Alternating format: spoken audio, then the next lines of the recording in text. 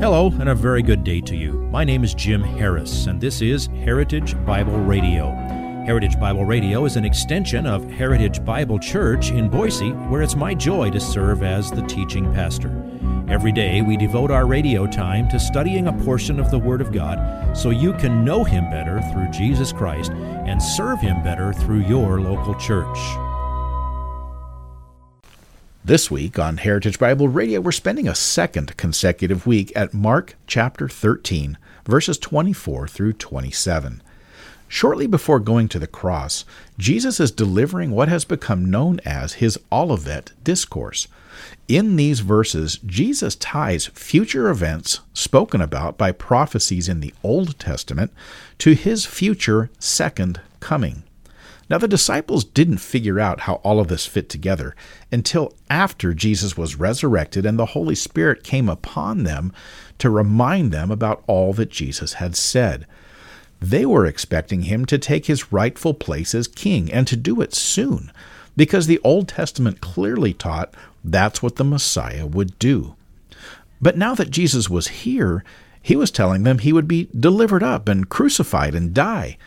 Well, those things didn't fit together in their minds. And now Jesus is adding to the confusion by talking about all the things that still had to come to pass, leading up to his taking his rightful place on the throne as king. Well, praise God, they did put it all together eventually and wrote it down for our edification. See how it all fits together this week.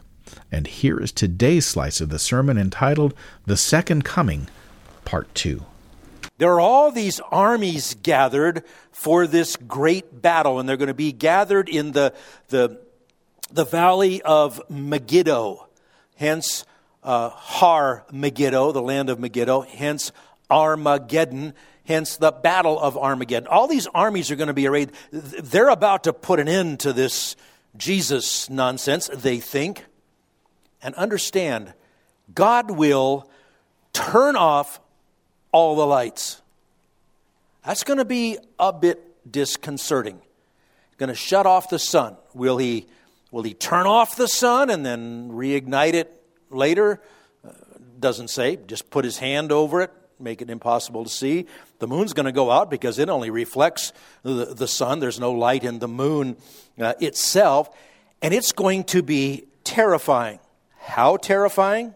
Remember again, I showed you from Luke's record of this in Luke 21, 25, and 26. He says there will be signs in sun and moon and stars. He's going to let the stars be shaken from their location, probably a huge meteor shower on earth in the midst of that frightening darkness. And upon the earth, here's a great description, dismay among nations. I'm not exactly sure what international dismay is, but it's not good.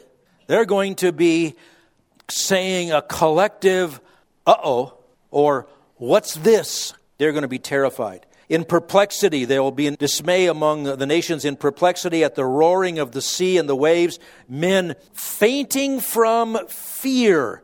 That literally means stopping breathing. Some are going to die of fright when this happens. They're going to be fainting from fear and the expectation of the things which are coming upon the world, for the powers of the heavens will be shaken. Believe me, when that moment comes for Jesus Christ to step into human events physically once again, there will be no doubt that God is taking over. According to 2 Timothy chapter 4, verse 8, we are those who love his appearing. If you don't love his appearing, you're going to be scared as never before. Imagine you're ready for battle and all the lights go out. You're in total darkness and nothing you can do about it. And then, at that moment, verse 26, then they will see the Son of Man coming in clouds with great power and glory. It's translated then here in the New American Standard Updated Version. It's literally, and then. It's specifically connected. At that time, at that moment, after that tribulation of those days, just exactly at the time that God has designed it, all the lights go out. God has everyone's attention, and then they see the Son of Man coming in clouds with great power and glory. That is the phenomenon among all the phenomena of the end times. This is the instant when Jesus himself appears once again. Now, I should point out that Matthew records that Jesus used the same terms that his disciples used. Mark 24:30, he says, they will see the sign of the Son of Man. They had said, what will be the sign of your coming and the end of the age? The sign of the Son of Man will appear in the sky. Now, there's been speculation over the centuries about the meaning of the phrase, the sign of the Son of Man. There's a popular interpretation. It goes way back to some early church fathers, including Chrysostom, Cyril of Jerusalem, and Origen. So back to just a century or two after Christ. They said the sign of the Son of Man will be an enormous blazing cross that will appear to the entire world. Now remember, all the lights are off. It would get your attention. This in total darkness, a blazing cross in the skies.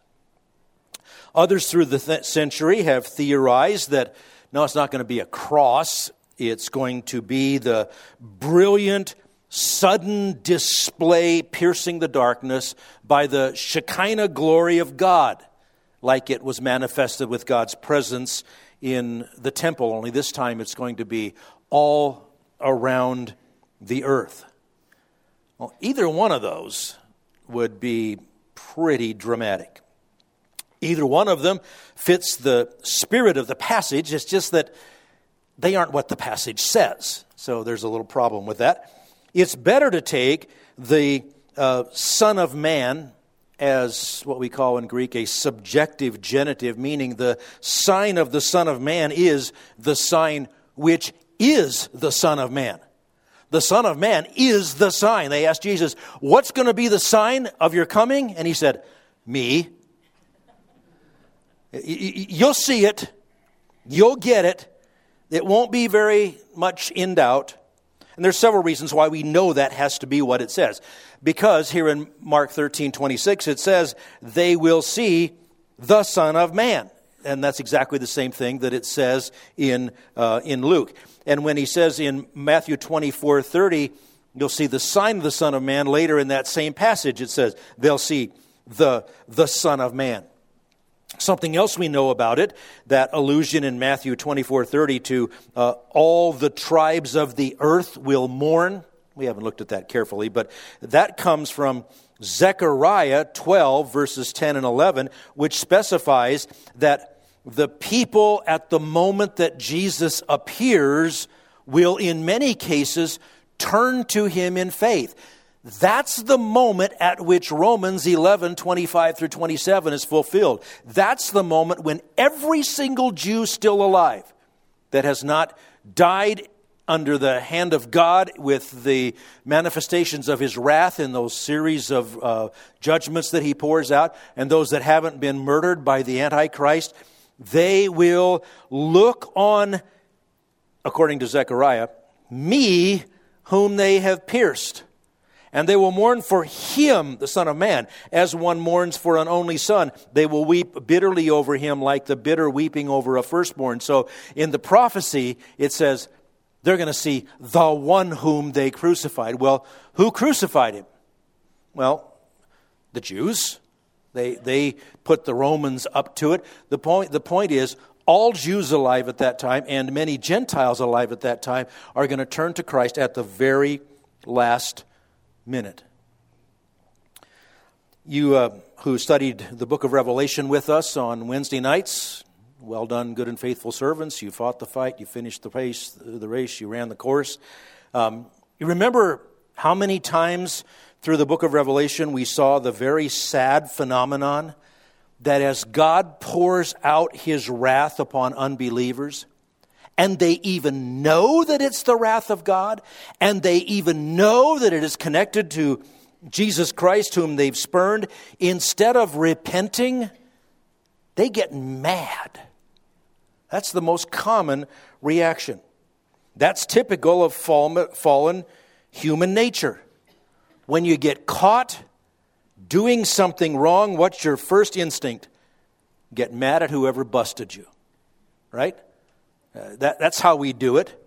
I ate the fruit, but that woman gave it to me. That woman that you gave to me, she gave that to me. We've been at this since Genesis chapter 3, all right?